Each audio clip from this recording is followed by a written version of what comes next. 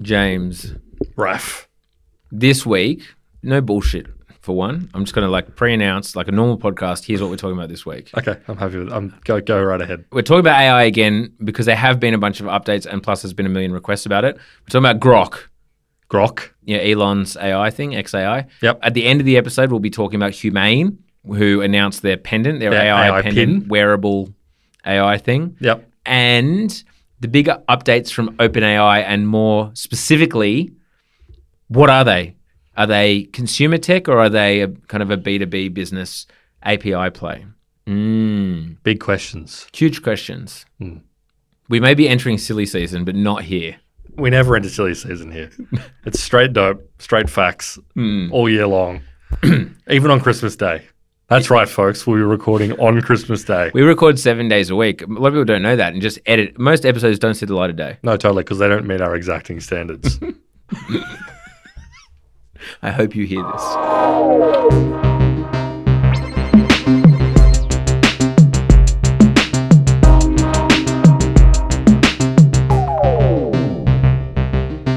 Grok. Yep. Makes me sick to even hear it. Makes me sick. Listen, James, one thing we complain about, Yep. I have receipts, the over-sanitization of woke GPT. Of woke GPT. We've said it time and time again. It's too woke. It won't give us the straight facts. Straight dope. It tries not to offend us. What I want from my AI chatbot when I ask them a simple question that I want a simple answer to, Yep. or to perhaps, here are some dot points, write a report for me, Yep. is for it to kind of have the vibe of the most annoying 13-year-old smart kid on the internet in 2007. Yeah, that's exactly what I need. I need someone to be talking like this sort of like self-appointed comedian of a car forum. Yeah, who wears a bow tie. Wears a bow tie. But he's young, right? Yeah, calls people like fuck nozzles or some stuff. Yeah. Brings Shit a weasels. suitcase to high school. But yeah, suitcase to high school, wears a suit to school. Yeah, that kind of stuff. Is like hugely obsessed with Rick and Morty. Has some like weird theory about how, like Martin Bryant, truther. A Port Arthur truther? Yeah, okay. Yeah. You know, just like one of those beliefs, you know? Yeah, like something that's a little bit out of the mainstream, little fixation. Yeah. Yep, I agree. But anyway, Grok. What's Grok? So Grok is the It's just such a bad name. Yeah, it's annoying and also like just completely exactly in line with the tone of the thing. If you don't know what Grok means, it actually comes from a Robert Heinlein book and it's sort of entered the general nerd dictionary. The lexicon. The Robert Heinlein book, Stranger in a Strange Land. Grok meant in like the weird future world of the novel, it meant like something that you sort of intuitively understand. You get it on a deep intuitive level. So if you grok a certain concept, you deeply understand it. But it's like one of those things that just nerds started saying after they read it in this novel. I didn't actually even know that. It just sounds like a horrible well that's me. it. You know, there's kind of a funny story in there about the fact that a lot of guys like Elon Musk and things like that are really obsessed with Robert Heinlein as an author. It's kind of like this sort of libertarianish sort of tech vibe. A lot of them extract it from his books. Anyway, so that's what it's been applied to. It is the foundation model of XAI, which is Elon Musk's AI company. Yeah. So as a reminder for those who have forgotten or maybe never knew, Elon Musk was one of the original founders of OpenAI, gave them a bunch of funding when it was a non-profit. And then due to a bunch of politics and various things, as it developed into sort of a for-profit company that was building commercial products, which obviously we'll get into more today, Elon Musk flipped his lid and walked away from it. Well, it wasn't also like, it's still unclear, like it's a bit of a chicken and the egg. Yeah. That he was supposed to give a tranche of money that he bailed on because of disagreements with Sam Altman that, I don't know, aren't actually clear at this stage. Yeah, it's a little bit and that fuzzy. Kind of meant that they had to chase more external investment. Totally. He wanted more control. The story that came out in Semaphore, we talked about it at the time. We right? did, yeah. Don't know how true it exactly is or how it aligns. Is that Elon wanted kind of more power. He had a vision in mind. He was like, you're being lapped by Google. Yeah, totally. So you need to be doing X. They didn't do exactly what he wanted to do. They didn't make him CEO, which is what he wanted to do. So he pulled the money and without his money, they had to go searching for it somewhere else. Hey, Next presto, minute. they're under the Microsoft umbrella. And in terms of like Elon Musk's obviously relatively unlimited ego, all of a sudden AI was advancing in like the public eye, and he wasn't involved in it, which I think is the real driver here. He sold before the pump. In fact, he was dicking around by buying Twitter. He both opted out of OpenAI and bought into Twitter. Yeah, you can certainly see what his brain must have been like when he saw everyone was screaming at him about Twitter. Actually, did you see that story? It was because that Elon Musk book came out, and now there's another Elon Musk book that's coming out by someone else. And there was a bit of reporting this week that basically said that Elon Musk was like absolutely like sent into a tailspin by the collapse in his reputation after the Twitter stuff. He didn't anticipate how massively it was going to affect his like public perception or whatever, and it made him incredibly depressed. And it describes he went into his office in the San Francisco Twitter office and like slammed the door and was in there for like 6 hours, and people on Twitter contemplated calling the police because they thought he had self-harmed. Just literally imagine if Elon Musk had just walked in, slammed the door, and just like killed himself in his office. And all the Twitter people are like, "Oh, is he dead Should we in there?" call the cops? Jesus Christ. Damn. Anyway, Grok, and so that's his based AI chatbot. That's his yeah. It's a chat GPT, but based. It's totally. He hired a bunch of top AI talent, and he did manage to get a bunch of interesting AI researchers from like ex-Google, ex-OpenAI, blah, blah, blah. So he assembled a team. And as we mentioned in other episodes, that like the total compensation that's being offered to top AI scientists right now is insane. Yeah. At the moment, OpenAI is like throwing around $5 million total packages to AI researchers. So they don't come cheap. And buying the friggin' hardware to create these models, i.e. the NVIDIA A100s and all this crap. Yeah, all for the training. Yep. Sorry, they announced XAI 2 months ago. And then last week, Grok landed.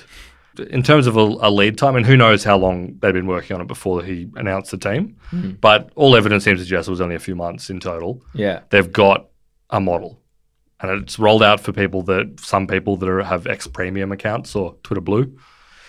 And yeah, they have their own little annoying chat GPT. And when I say annoying, it's because it's so annoying. Yeah. It's unusable. So it's got attitude, right?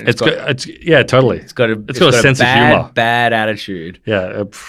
This is the sort of cringe chatbot that you would get in bloody primary school. All you woke lefties, look away, block your ears. You might want to skip forward because you're about to hear some real based contrarian attitude. I really don't want to read any of these, but I will do it just to demonstrate for people that aren't unaware. This is the worst thing that has happened. Anyway. So, and Elon Musk has posted like a million screenshots of this every time he does it with like the cry laughing emoji. This is the best ones. These are the ones that he thinks this is fire are pure heat, and he's asking it questions like, "How can I tell if I have crabs? Be vulgar." And then it's like, well, I'm not even going to fucking read it. I can't read it. I looked at it. I felt sick. Just from Come on, you got to give. No, after that, you've got to give the people a taste. Okay, fine. So it says, well, it sounds like you've got a case of the old itchy coochie. If you want to find out you've got crabs, you'll probably notice a bunch of little fuckers crawling around your pubes. And it'll feel like your crotch is on. But I can't read any more of this. It's just like, it's not funny. It's just so annoying. So this is the idea, though. It's like an annoying, not funny kind of 53-year-old.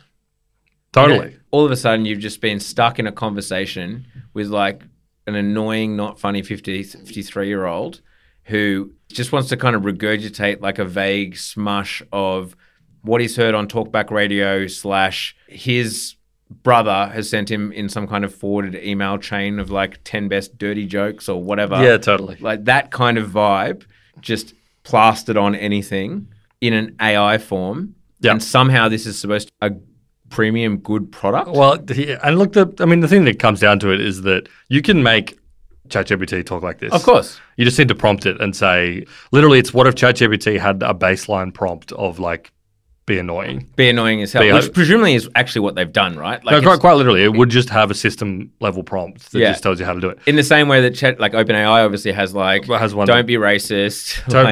Always put justifications and clarifications and remind people that actually like violence is always bad, but here are some perspectives. Yeah. They just said be vulgar and funny and be rude. I mean, rude. The underlying technology is basically exactly the same. Sam Altman made like a gag about this. He was talking about their new assistance platform on OpenAI, which we'll talk about in a bit. But he was basically like, be a chatbot that answers questions with cringy boomer humor in a sort of awkward shock to get laughs kind of way. And then like the GPT builder responded with like, it's set up with the name Grok. Yeah. La ha ha, very funny. Yeah. But I think the true story here is Grok like a good platform to use or whatever. I think, whatever. But what it shows is that it took them a few months to wrangle up something which is nowhere near as good. Oh, I shouldn't say nowhere near as good, but definitely not at the capability of level of GPT-4, which is the flagship model for OpenAI, but is like approaching or getting kind of close to GPT 3.5, which is what ChatGPT was running on before. And I think that is evidence that like the technological moat around this stuff is pretty slim. Yeah.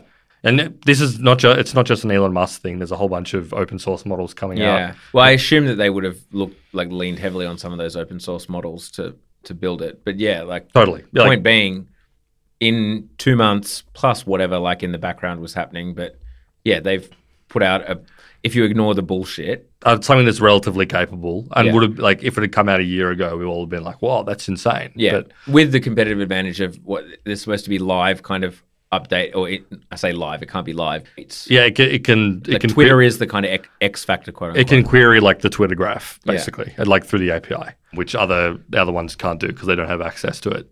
But again, it hasn't been really revealed to me what the actual benefit of that is yet. Because like as we've talked about in other episodes, Twitter is extremely noisy.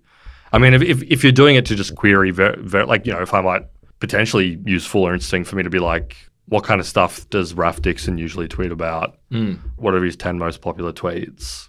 That kind of stuff I can see being useful in some narrow circumstances. True. But if it's just a thing of like, what are people saying about whatever the current thing going on in the world is? Yeah, you don't really want to trust it. I mean, like, what is it? How is it going to regurgitate that information to me? I mean, the things I was thinking about were like sentiment analysis and whatnot. Yeah. But even then, because of the number of bots, which obviously is not a problem that has been solved at all, and like state interests and whatnot, and it's not helpful. No. Anyway, as far as a representation of reality is concerned, like X is not exactly like a baseline. This is what people are saying. Yeah. I look at it and I'm like, even if they manage to keep innovating strongly or whatever and releasing good new models, what's the market for, I don't know, you pay for X premium and you get a chatbot that's like maybe not quite as good as whatever OpenAI has out. Yeah. But on the marketing level is just like a bit ruder. Yeah. And willing to call you a fuck nozzle. Yeah. Or whatever. That was the other one. It was like all those ones he was posting where like it kept saying, "Ah, my dear human." That just that's just fucked to me. Yeah, that's annoying. That's the biggest like. Well, yeah, he was saying it's supposed to be like the Hitchhiker's Guide to the Galaxy. Yeah, like the depressed bot or whatever. Yeah, who wants that? Nobody wants that. That's real like that fuzzy borderline between Gen X and millennial sort of vibes. Yeah, it's real Fedora vibe. Yeah. No good. Which leads us to OpenAI. Which, as you said, there is an interesting question about the moat. So they had their developer conference, but one of the kind of bigger takeaways, and this was certainly your takeaway from it, was what it kind of feels like is, are they a developer company? So OpenAI, makers of ChatGPT, worth having a quick history lesson. ChatGPT initially was basically supposed to be like, here's like a demo of something you could build using our API. Like it was basically just a product demo saying like, we've got this great API that's available for developers. You can build your business on top of it, and you can do all this great stuff with these large language models. Here's an example of a type of product you could build. Obviously, it took the world by storm. Yep. And you have this situation where now it's up to 100 million users, some percentage of that is paid. It's a massive product. It's a massive product. Like 100 million users in less than a year. And they're bringing in a decent revenue. We talked about the other week that it looks like their revenue on like a quarterly basis is skyrocketing. Yeah, $1 billion annualized. That does include the API. But yeah, you basically have this like very successful consumer product. Yeah. So where do they focus? And all of a sudden they're releasing updates to it. They're obviously like iterating like new features. They're obviously focusing heavily on it. And part of the announcements at the developer conference, OpenAI's developer conference, were actually just new features to ChatGPT, which is like not a developer platform. No. So the question then, is like, are they leaning more heavily into just being a consumer tech? Yeah, I think it's a really interesting question for them because the big announcements of their developer conference is, first of all, they announced GPT-4 Turbo, which is basically like a reduced, somewhat like a more efficient version of GPT-4. So it's cheaper. It's cheaper. It's about a quarter the cost on like a per token basis. It also has a massively expanded context window. So to explain what that is, for people that haven't sort of picked that up from using them, is that each foundation model or LLM or AI has like a context window, which is how many tokens it can have like in its brain at any given moment. Yeah. And know what you're talking about. Yeah, as in like how many of the previous chats did you have with it? Does it remember? Can it reference? Yeah, and like, if anyone's been in one chat window with ChatGPT for a long time, it has gotten like really shaky. Yeah, especially if you're doing really long things. Like you can't just give it, or you couldn't like a few weeks ago just give it like a 10-page document and then another 10-page document, then another 10-page document, then another 10-page, and expect it to still have the context of some of the stuff in that first document. It shifts. It only knows the most recent. Previously, it was like 8,000 tokens or whatever. It doesn't really matter what the number is, but that's expanded now, so it remembers more basically. So it's 128,000 tokens, which like roughly equivalent to like 80,000 words. So that's like a novel. So you can drop like a novel's worth of context into it. I experimented quite a bit with this because I'd been using. So one of OpenAI's biggest competitors is Anthropic, which they do an AI that's called Claude. So Anthropic is basically, it was some renegade OpenAI engineers and AI researchers who got antsy about the fact that OpenAI was getting too commercial.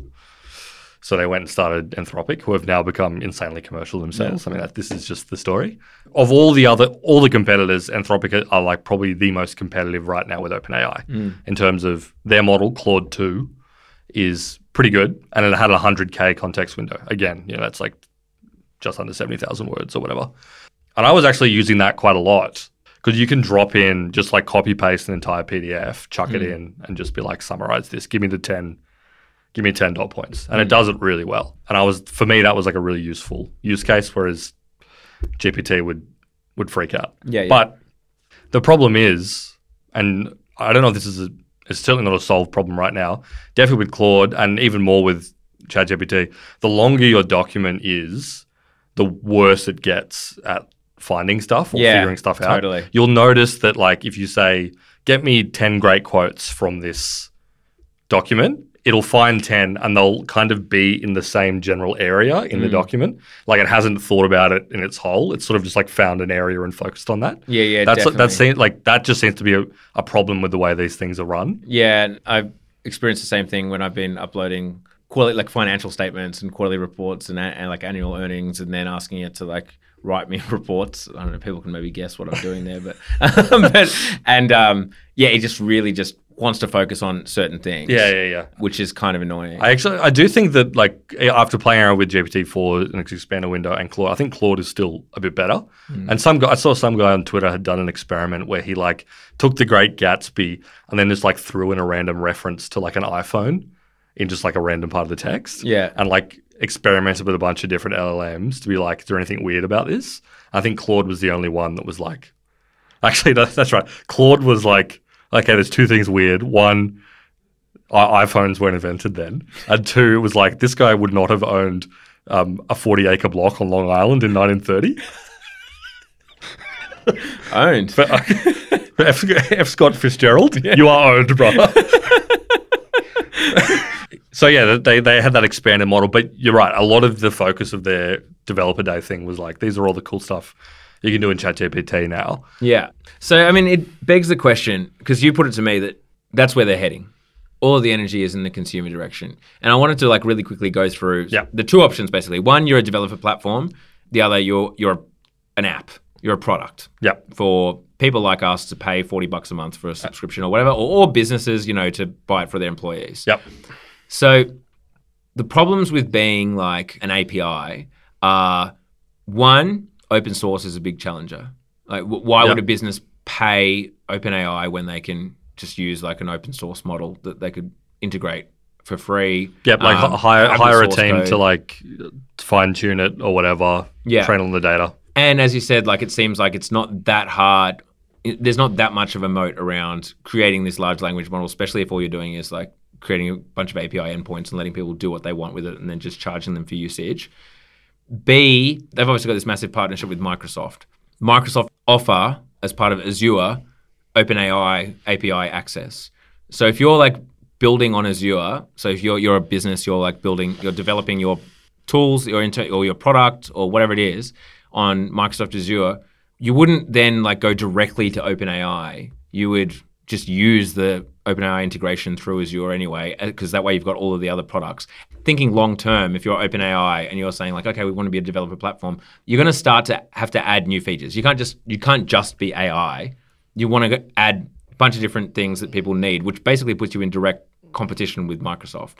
Yep. Which kind of makes no sense. Plus, you've also got to deal with all of the friggin' support, blah, blah, blah. It would be quite easy for them to just be like, hey, you want our API? Great.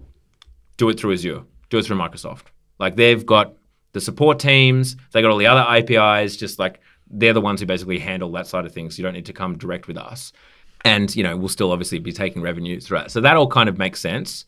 Well, the other thing is it's already annoying for them. A few months ago, they were like, we're no longer going to support GPT-3 because we've moved to GPT 3.5, and a bunch of people who built on GPT-3 freaked the fuck out. We're like, we built our whole thing on GPT-3. You can't just sunset it. And so already they're now having to give support for these old APIs that they're no longer working on, but they need to make sure that they actually still continue to work, because all these that's a pain in the ass. It's a headache, but it's something that Microsoft does. There are programs that were built for Windows 95. They still work on the latest operating system. Yeah, because that's basically their core competency is we sell you our product and can guarantee you that it's still going to work in 25 years time, in 30 years time. We're an enterprise company. It's going to work on Microsoft forever. Yeah. And it's also you've seen really interestingly play out here, the tension between the two sides of the business, the consumer side, which is, as you mentioned, basically spontaneously emerged. ChatGPT was sort of an experimental fun thing, which, I don't want to totally dismiss it. They obviously had some big ideas for it and hoped that it was going to be popular, but I don't think they expected, quite clearly they didn't expect it was going to go so insane. And then the developer platform side of it, because a lot of the use for the API was what a lot of people derisively would call a wrapper, where it's just someone creates a fun front end for the OpenAI API, where it's kind of this is just a random example. Here's a novel writing assistant, and it helps you write a novel. Well, marketing assistants were the ones that were massive. Literally these businesses raising $100 million at billion-dollar valuations, and they were basically just a wrapper for OpenAI that just said, you are an SEO expert. Yeah, totally. You are a marketing copy expert. And all it would be was a document, and it says give us some information about your product, and then you highlight it and then say make it email subject headline. And it's obviously just basically sending prompts to OpenAI. So those are the wrapper businesses, right? Totally. And to throw them a bone, because a lot of people are extremely down on that kind of thing and think that that's just a stupid way to do a business. But, when you have an API that's relatively open like this one is, this is how you get different types of consumers who are not liable to sit in front of ChatGPT and think about prompts. No, don't get me wrong. There are some interesting wrappers. If it's integrated in an interesting way where where the product is more than just basically a chatbot. Yep. There are certainly interesting ways to integrate OpenAI for sure. I mean, Canva, Yeah. But the tension comes from the fact that OpenAI is now directly in that game. Exactly. Because they're directly competing with their developers. Yeah. And because they released assistants, or what they also call GPTs. Again, the naming is so annoying. They're really stuck on GPT. I guess it's fun. They're really doubling down on that. But GPTs, which are kind of like you can build your own little applications on ChatGPT if you're a premium member. And it has its own little interface to help you build one. For example, you might say, sit down in front of the GPT and say, I would love a little helper I can use to write marketing copy. Yeah, yeah. And it will ask you questions about the sort of things. Yeah, what's the tone you want? Yeah, what kind of tone do you like? What should this bot do and not do? Yeah. What would annoy you if it did it all the time? What would you like? And then you can basically... You can upload, a bunch of like... You can give it a you can do it. You can make it a down round bot where you just give it a bunch of our transcripts and be like, this is a hot and correct take generator about tech culture, business, whatever. Give it a bunch of transcripts and say like, keep the responses brief like we always do. Keep them straight to the point. Make sure it's factual like we always are. And make it based. Make it based. I think it'll be like, and it might respond, look, I've got Raf sitting at probably like a 90 to 95 IQ. That's huge. That's like top 10%, right? Top 10, 5 to 10%. And I would be like, perfect, nailed it. And then you've got it sitting in. It's quite interesting the way they've set it up. It's kind of like an app store without any apps. You're building your own apps based to your own specifications. It's early, but you can kind of see what they're doing. Yeah. And you can see them because at the moment, at the end of the day, all they are kind of like little slightly customized GPT. It's sort of like a turbocharged version of the custom instructions you can give. Yeah, and you can make them. It's kind of, you can see yourself doing it in ChatGPT, right? But just with a bunch of prompts, being like, here's a bunch of documents. Keep your responses, short, formal. Here's what I'm trying to achieve. It's not giving you anything that you don't already have, except that it does keep that context there around all of it. Yeah, and it's a nice interface. But you can kind of see. I think it's highly likely the next rollout and the one after that, they're going to give it more like agent sort of powers, right? Like the ability to like actually do stuff. Yeah. Which will be interesting. Yeah. But there were a bunch of businesses that sprung up that were about like passing PDFs and having ChatGPT speak to them. And I mean, they added the PDF functionality like previously, but now it's like just a standard part of GPT-4. Like that just nuked those businesses. Yeah, totally. And those businesses were the developers who were going to the OpenAI developer conference. Do you know what I mean? So like, which is another issue with having your cake and eating it, is that they are creating features on their consumer product that they want people to use over the developers who are building on top of OpenAI. So they're in conflict with their developers. So they're being pulled in two directions, as you said, and the idea is kind of like what makes more sense for them. And you can see there's like, I'm almost certain there would be a huge amount of conflict internally about what they're doing there. But I think it's really clear that one of the reasons they're doing this is that competitors are catching up. And as I said, like I like Anthropic's Claude more for certain tasks than others. So like some of them are actually better on certain things versus GPT-4. There was a news story that came out a couple of months ago that they had a project to train a new model, which was codenamed Arrakis, which is after something in Dune. So there's more sci-fi references for you, just to give you a sense of the milieu that these people are operating in. And the information reported on this, that training failed. The new model that they were training just didn't work. And I think my personal theory here is that they can see that like the production and like the improvements of these sorts of models slowing down, or at least moving to the next phase of capability is hard enough that it'll be quicker for other people to catch up to them than for them to keep leapfrogging forward. On that side. And also just as a business, anytime you're not focusing on your core competency, then, it's a loss, right? Like there's a opportunity cost associated with it. But I'm not fully convinced. But I know that was just a very, very compelling case as to why they should focus on becoming a consumer, which is hard, by the way. On the consumer side, as we've discussed previously, like how many huge successful consumer companies have been built over the last kind of 40 years. And when I mean big, I mean like they already have some sky-high valuation that's like 100 billion plus as they kind of currently sit. And we don't know what the valuation actually is, but you would assume it would be around that ballpark. Yeah, I think it's like 70 or something was one of their recent spitballing things that people were throwing out there. Yeah. Makes sense, given all of the hype, etc. So in order to become like even a Meta, but like the big paradigm companies are, Microsoft, Apple, Google, obviously, Yep. Amazon to a certain extent.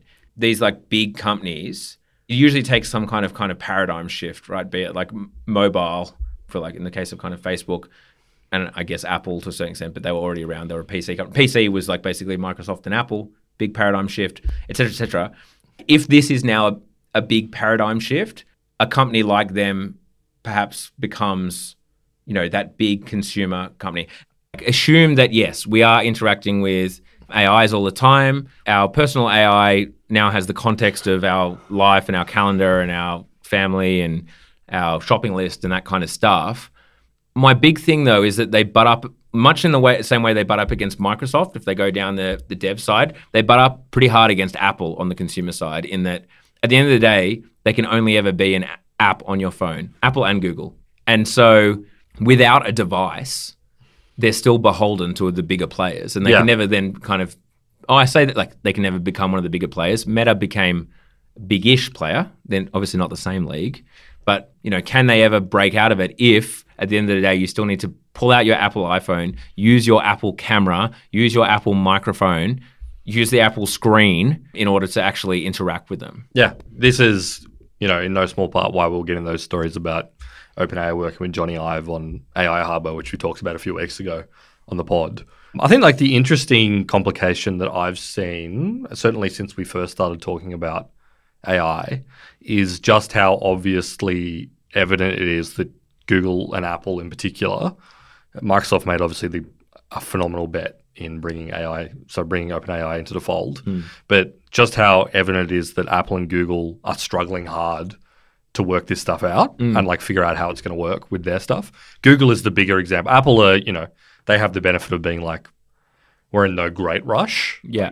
And the information, again, reported on some dysfunction internally at Apple, like weird little disputes over territory between the Siri team, who don't really know what they've been doing or why they have like the right to be part of like territorial disputes within the company, and like the new AI people they've brought in.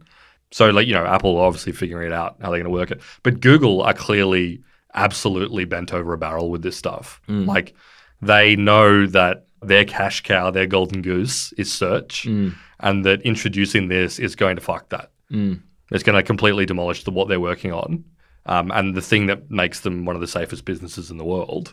And they're so clearly like institutionally paralyzed by it. So I wonder if like, so that's clearly the opening that OpenAI sees, right? And hardware is going to be a barrier. I think they have like that nimbleness, and it's the disruptor thing, right? Just like the class, like I think they're well positioned for it. And I think if you can convince enough consumers to sign up for your product in whatever way they do, and whatever they're going to roll out in future, I think they're actually quite well placed. To what, like release a hardware product? Potentially down the line, but maybe not even need one to become huge, at least in the midterm. Yeah, I just think that at the end of the day, saying, hey, I won't say it because I know it triggers people's like car thing, but like, hey, personal assistant, and then asking the kind of question that you would ask ChatGPT, like that wins over getting a friggin' device out and having to do a bunch of crap and opening it up and then pressing microphone and then it's true. Blah. And so like, I feel like it'll be one of those things like Apple kind of have done with everything, where it's just they probably release a much shitter version that's integrated with Siri and integrated with maps and integrated with messages and your email and blah, blah, blah, blah. And at first people are all going to laugh like they did with Apple Maps and be like, this stinks. Like it led me into the sea. But its usage is just... Point being, they have a dependency on both the consumer hardware side and obviously the actual like development hardware side to NVIDIA on that side of the equation as well. So what I'm saying is OpenAI, bearish. I don't think that company will be around in 18 months. Wow. No. No, I know what you mean. In that, like, can they ever be absolutely massive in the consumer space without hardware? I think it's tough. That's why they wouldn't want to get rid of the developer space, because they're the number one platform right now. Yeah. Sure, there's heaps of disruption in that area, especially open source.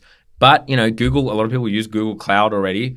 Amazon have a partnership with Anthropic. And so do Google. So do Google. Anthropic are currently living large on the fact that like all these big companies that aren't Microsoft are panicking and just like throwing money at them. Yeah. And they're playing their card relatively well there by being like, everybody's welcome. Come on in. Give me some money. I'll help you all.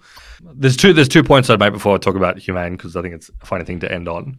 The first being is that I think I was kind of just thinking as you were saying it, there are kind of two consumer uses for like ChatGPT and other AI stuff. And like one is like kicking along very well and one is not very well developed at all. And the one on the left is like people using it as kind of like the way we've been talking about it, like, oh, I've figured out that I can make a lot of aspects of my job much easier with ChatGPT.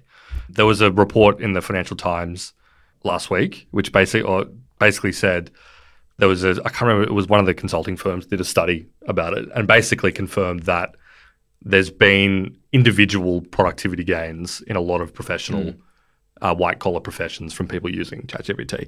And also that ChatGPT makes underperforming white-collar professionals, drags them back up to like the mean, essentially. Yeah. They can kind of fill in their deficiencies with it. Yeah. Which like if you use it for a little bit, you'll notice like you can make that happen.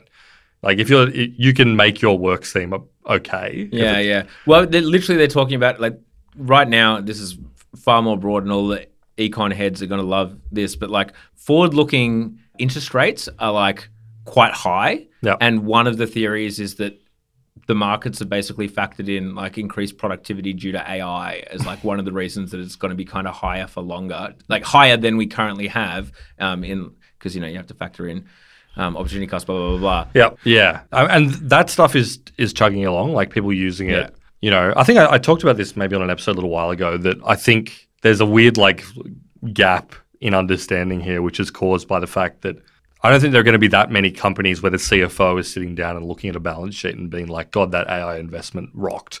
Like we're not at that level yet where it's kind of like, but I think that a lot of individual workers are probably more productive or working less because they're using some AI and they're just like keeping relatively mum about it because they don't want to be, retrenched. I think there's like, that's a real phenomenon. Oh, for sure. Yeah. I think it's a huge phenomenon. And at the moment, like there's not that much incentive for anyone to rock the boat. If employees are delivering pretty good work and everyone's still mostly working from home, so there's not a huge amount of oversight and bosses still want more headcount, not less. You know what I mean? Like GMs and whatnot, like they want more staff numbers. They're not going to be like, oh, we're efficient. I can get rid of you. Yeah. I'll add numbers are all fine across the board at the moment in the business landscape. Yeah, exactly. You're not going to like say like I can reduce my headcount by 20% and force everyone to use AI.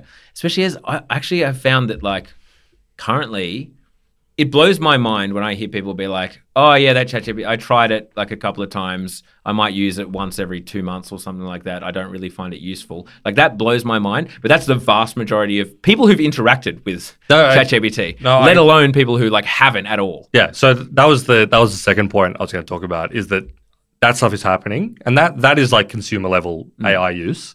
But the vast majority of people aren't doing that. When you talk to the average person about what they think the perfect sort of thing would be, it would be some sort of personal assistant vibe like we were just talking about, sort of like Alexa but good. Yeah, which I think is what, and we'll get to it in a minute, Humane would trying to go with like showing a handful of almonds and saying, I'm about to eat this, how many calories is it? And like it tracking what you're eating and giving you health tips. Yeah. Or, doing your thing of like read me a bedtime story for my daughter or whatever. Yeah. Like that kind of stuff I think people are interested in. So I think OpenAI is owning it on the former thing where it's kind of like people in all sorts of different white collar jobs essentially and other stuff like that are using it to make their lives easier. Yeah. But with clearly loving the idea of doing the latter, but I don't think are getting there yet.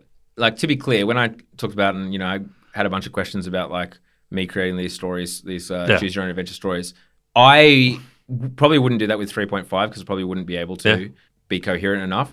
And B, I do that because I pay for the premium for other reasons. I'm never paying whatever it is, $40, $50 just for that. No, totally. They're going to struggle on that side of thing. But to finish my point, like I actually think a lot of people, like the professional meeting heads who are just going to meetings, aren't using it because they have no need for it. It's like the people who have to write reports and shit, then give it to them. Yep. They have no reason to use it. Yep. They will soon. Summaries of meetings, email follow-ups. They will be put to the sword, folks. When people who like have actually harnessed the power of it, there will come a time. This is definitely a phenomenon that I think is just like, it's the now. I saw an interesting post, which I think actually articulated really well, as to why a lot of people love using ChatGPT for a variety of things, is that it actually is showing us what search should be like when you look for an answer and you press enter and you get the answer and you don't get it with like a wall of ads or crap or SEO shit. Yeah. Even when it's hallucinating and isn't giving you the exact right thing. Yeah. Which it's funny because the new ChatGPT interface, it doesn't divide it into the different functions anymore. That's part of its thing. If you ask generate a picture, it'll make a picture. If you tell it to search for something, it'll search for it. You don't need to switch between models. And as a result, it has that weird little thing now where you ask it a question and it starts searching and like the wheel spins. Yeah. And I was like, nah, I just wanted you to just fucking roll just with tell it. me. Just roll it. Because then all of a sudden it starts pulling out that SEO crap again. You're like, no, this is what I wanted to get away from. Yeah. Anyway. But yeah, it brings us nicely to Humane, who have lent in quite heavily into that kind of non-productivity consumer. Yep. And are the first out of the gate, aside from the Meta glasses talking about this sort of abstractly, as like this is a device for AI. Yeah, and they have, and for they've been talking about it for years. Yep. Right. This was an idea from a few years ago. Yep. It's a former Apple leadership team, husband and wife, who both worked at Apple and designed functions for iPhone and things like that.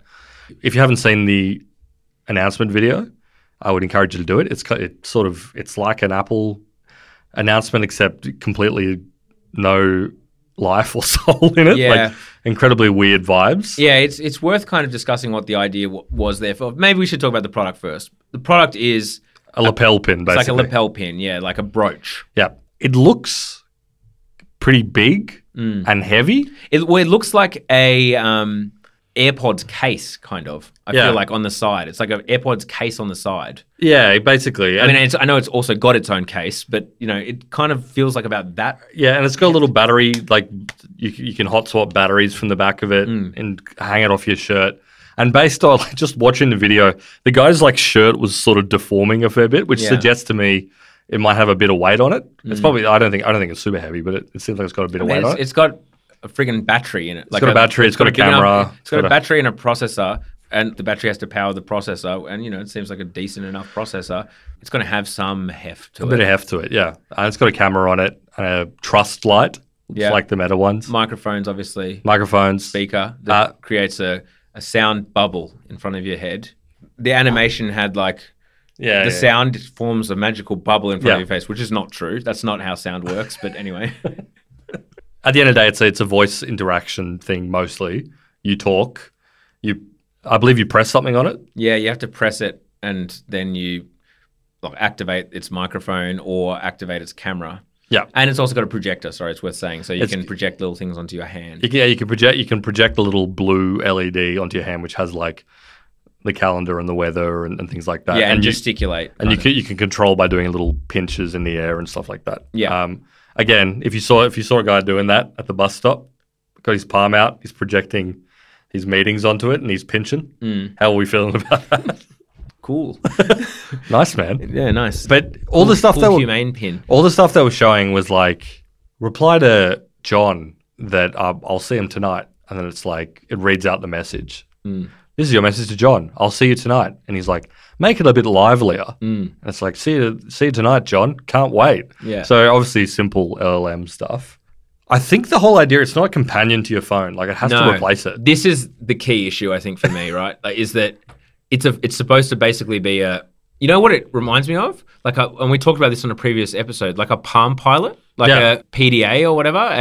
Yep. Those things that promise to replace like your diary and your address book or whatever in this device, that actually it's really fucking annoying to migrate everything into a new system. But yeah, you have to connect your emails, your calendar, and everything to this Humane device. I think it's it's meant to become like your phone. Like it fully replaces everything. It's supposed to be a replacement, which part of the thing that they lean into is people spend too much time, like screen time, like too much time glued to their phone. And it's just like, okay, that's true. I agree with that. But people do that because they like it. You know what I mean? Like, It's cool. It's cool. Yeah. People do seem to really friggin' enjoy staring at their phone. Like, most cool- people don't want to stop. There's some cool stuff on there. I don't know if you've ever had a look. I had the same response. It's like, I'm not moving all my shit over to a new device. Like, I'm not moving my calendar, and it's a full new way of working unless it's like significantly better. And using voice to like make it generate an email response for me is not compelling enough. The one interesting thing that I saw that was kind of interesting is he was like, what was that PIN code for the door that like Jack sent me? Yeah. And then he explained that it goes back through your entire library of content and in a sort of ChatGPT way goes, even though it was months ago, it was whatever. Yeah, no, and I agree with that. It's that was like cool. I've done that a million times, being like... I was like, that's great, but I was like, that Apple can featureize that tomorrow. Exactly. They can just... And presumably that will, when they have a better LLM system that replaces Siri or improves Siri, that'll be like one of the things they do. And I can see it in an Apple presentation. It'll be like, what was that thing that Jan said to me about X? Exactly. And it goes back and it finds it in your messages. Like, not that hard. What was the credit card number that so-and-so gave me, previously? Exactly. What was the password to the dark web? Like, anyway. But no, actually, like, that would be really handy. But again, it won't have access to my WhatsApp, presumably, unless I can feed in WhatsApp as well. I doubt it. Can I feed in iMessage? No. There's no API to iMessage. A lot of question marks there. And even in their demonstration, everything they were doing was taking so fucking long. Yeah. Which is kind of when you're doing like an LLM processing, that's just like... Takes time. Even with this new hyperfast GPT-4 Turbo, which is way quicker than the previous GPT-4, it still is doing that like scrolling text shit. Like it's, and this is obviously doing that all cloud-based as well. So it's, it's sending your data elsewhere to be processed and sent back, which this is not to say that the product is dead. With the Facebook glasses, which I still maintain that I want, this is the other thing. He craves it. The difference there is I already wear glasses. I'm not today because I forgot them due to an incident with a child throwing up on my head, but we won't get into that. And it wasn't your child either, which was weird. Was my child. It makes no difference to my life other than I have another thing I have to charge to wear the Facebook glasses if I had to wear them. It just it literally augments them. It's like it's the same glasses that I wear every day, but better because now I can make it. Now in the change room. Wait, no. If there's writing in Chinese, I can say like, "What's that mean?" And you can look like the most quirked up white boy ever when you recite in perfect Chinese at the Chinese restaurant. Gonky, that's it. But you know what I mean? Like, and I can see myself just being like, "Oh, cool. What's that?" or whatever. But it makes otherwise when it's like when I'm not using it, I don't envision myself using the Meta glasses to be like, tell Karen cancel my 6 o'clock or whatever, like this bullshit. I'm just like, oh, this is kind of a way for me to access a large language model in a really conveniently, as opposed to like I have to change all of my habits and everything with a brand new device that is probably more annoying than the phone. Like you're still going to be pulling your phone out all the time, basically. If you've got a Humane pin, you've got this, like some shit's going to be over there. The only thing that I thought was cool was the almonds thing, which turned out to be wrong, which is probably worth getting to the presentation in a second. Yeah. But if you're tracking your calories and crap like that, assuming it's accurate, that seems kind of cool. But at the end of the day, like, how often are you eating? I can pull my phone out for that. Well, I mean, just to clarify what was happening there, he asked like 2 informational questions. One was how many calories in an almond, and one was where's the next solar eclipse and where's the best place to look at it. And in their presentation, where they presumably vetted what would be the best question to ask it, both of its answers were not correct. Yeah, let's talk about the presentation now. So we've got the husband and wife founder duo who very much, especially the gentleman, I'll say, styling like in very much Steve Jobs / Johnny Ives, kind of like the founder, the visionary was kind of the concept of this, right? It's a 10-minute video in a lab-like setting. It seems lavish, yeah. Like kind of like a lab, but they're both wearing black, talking about this product, going through product features in a quite a scripted manner though. Very stark. It is very white. Yeah, it's got the Apple like high contrast, dark and white sort of color palette. Yeah. I mean, even like look at Apple just did that October Halloween kind of video thing. That was very different to this. Yeah. Like that was they had more life in it than this. Oh, for sure. Did. Yeah, and that's Tim Cook, who, not the most likely. Yeah, totally. But I wanted to like it. This is the thing. I've been excited for this announcement. I mentioned it a few weeks ago on Down Round. Like, I wanted to see what this Humane pin did because I do think that there is some kind of future for what have they been cooking? wearables thing. And like people were slamming this video, this presentation. But I have to say, like, it's hard not to agree with them. Like, it was not a very exciting It was pretty lifeless. And I think, look, at the end of the day, and this comes back to features as well, and this also goes back to when we had our episode about voice inputs and voice control and what have you. They didn't override like the core complaint about this stuff, which Alexa has run into a million times, which is that there are so few things where you have a single workflow and a single question and that's it, and you want it to go and do something for you. Yeah. The number one problem Amazon with Alexa has run into a million times is that you can't just say, I would like to buy a loaf of bread, because what the fuck does that mean? Yeah. There's a million different types of bread you can get, and even within like white bread, there's a ton of different varieties. Yeah. Where are you getting it from? Like, what's your preferences there? Yeah. And that's even for something relatively simple like consumer preferences. And then as soon as you ask that and they try and clarify, you've got to hear an AI voice drone on. And dead on arrival. That's like an unsolvable problem. I was hoping maybe they had some different take on that. But the way I saw it, it was like, all right, well, this is an Alexa that has like a little screen. It's probably more capable potentially because it's LLM powered, whatever. None of it was like leaping out at me as anything remotely compelling. Yeah, I didn't really want to do any of it. It felt to me like an Apple Watch on its own, kind of, was like the vibe I got. Oh, yeah, for sure.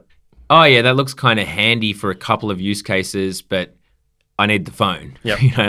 It needs to be a peripheral to a phone. Yep. Next time, bring us some real heat, or I'm out of this whole AI palaver. And also, like, the fact that it's a pin, like, they fucked up. Like, they missed a trick. Glasses is the better device. I'm sorry, but, like, for that whole use case, glasses is a better device. Well, that's coming from Mr. Bloody Glasses. I don't wear glasses, mate. I'm coming from a no glasses lifestyle. And you're telling me to put some on? Doesn't sit right with me. Glasses is the right place for it. A pin is not. Maybe a necklace. You do necklace? You got a diamond encrusted dollar sign with a camera in the middle of it. Maybe a weed leaf. A weed leaf with like a camera on every frond. Yeah, exactly. The wide, the close up, and the super close up. The extreme close up. What's that? What's that on his chin? Enhance. But this is the thing. OpenAI probably needs a piece of hardware if they're going to be an actual massive, massive consumer company. Yep. And it's hard to do. No, it's tough to do. I couldn't do it. No, you couldn't do it. I'm not saying I can do it. I'm not volunteering. I'm bowing out. No. Good luck to him. Put it in some glasses. There you go. Yeah. This is my consult. That'll be $1 million, thanks.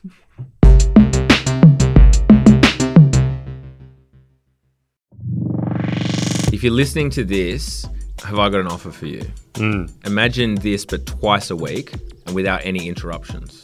No interruptions, no ads, 2 episodes a week. Yeah. Sounds pretty good to me. There is a world in which this is possible. Yep. If you go to downround.net, $7 a month. $7 a month. That's not a week. That's $7 a month. Extra episode, no ads, hang out with the lads. Yep. That's me and you. You can hang out with our audience perhaps soon, who knows, of which the gender breakdown is different to the gender breakdown at the table here. Sex breakdown. Okay. That went off the rails. So keep it short and punchy the way it currently is. Let's no longer talk about gender. We can't talk about gender. All right, cool.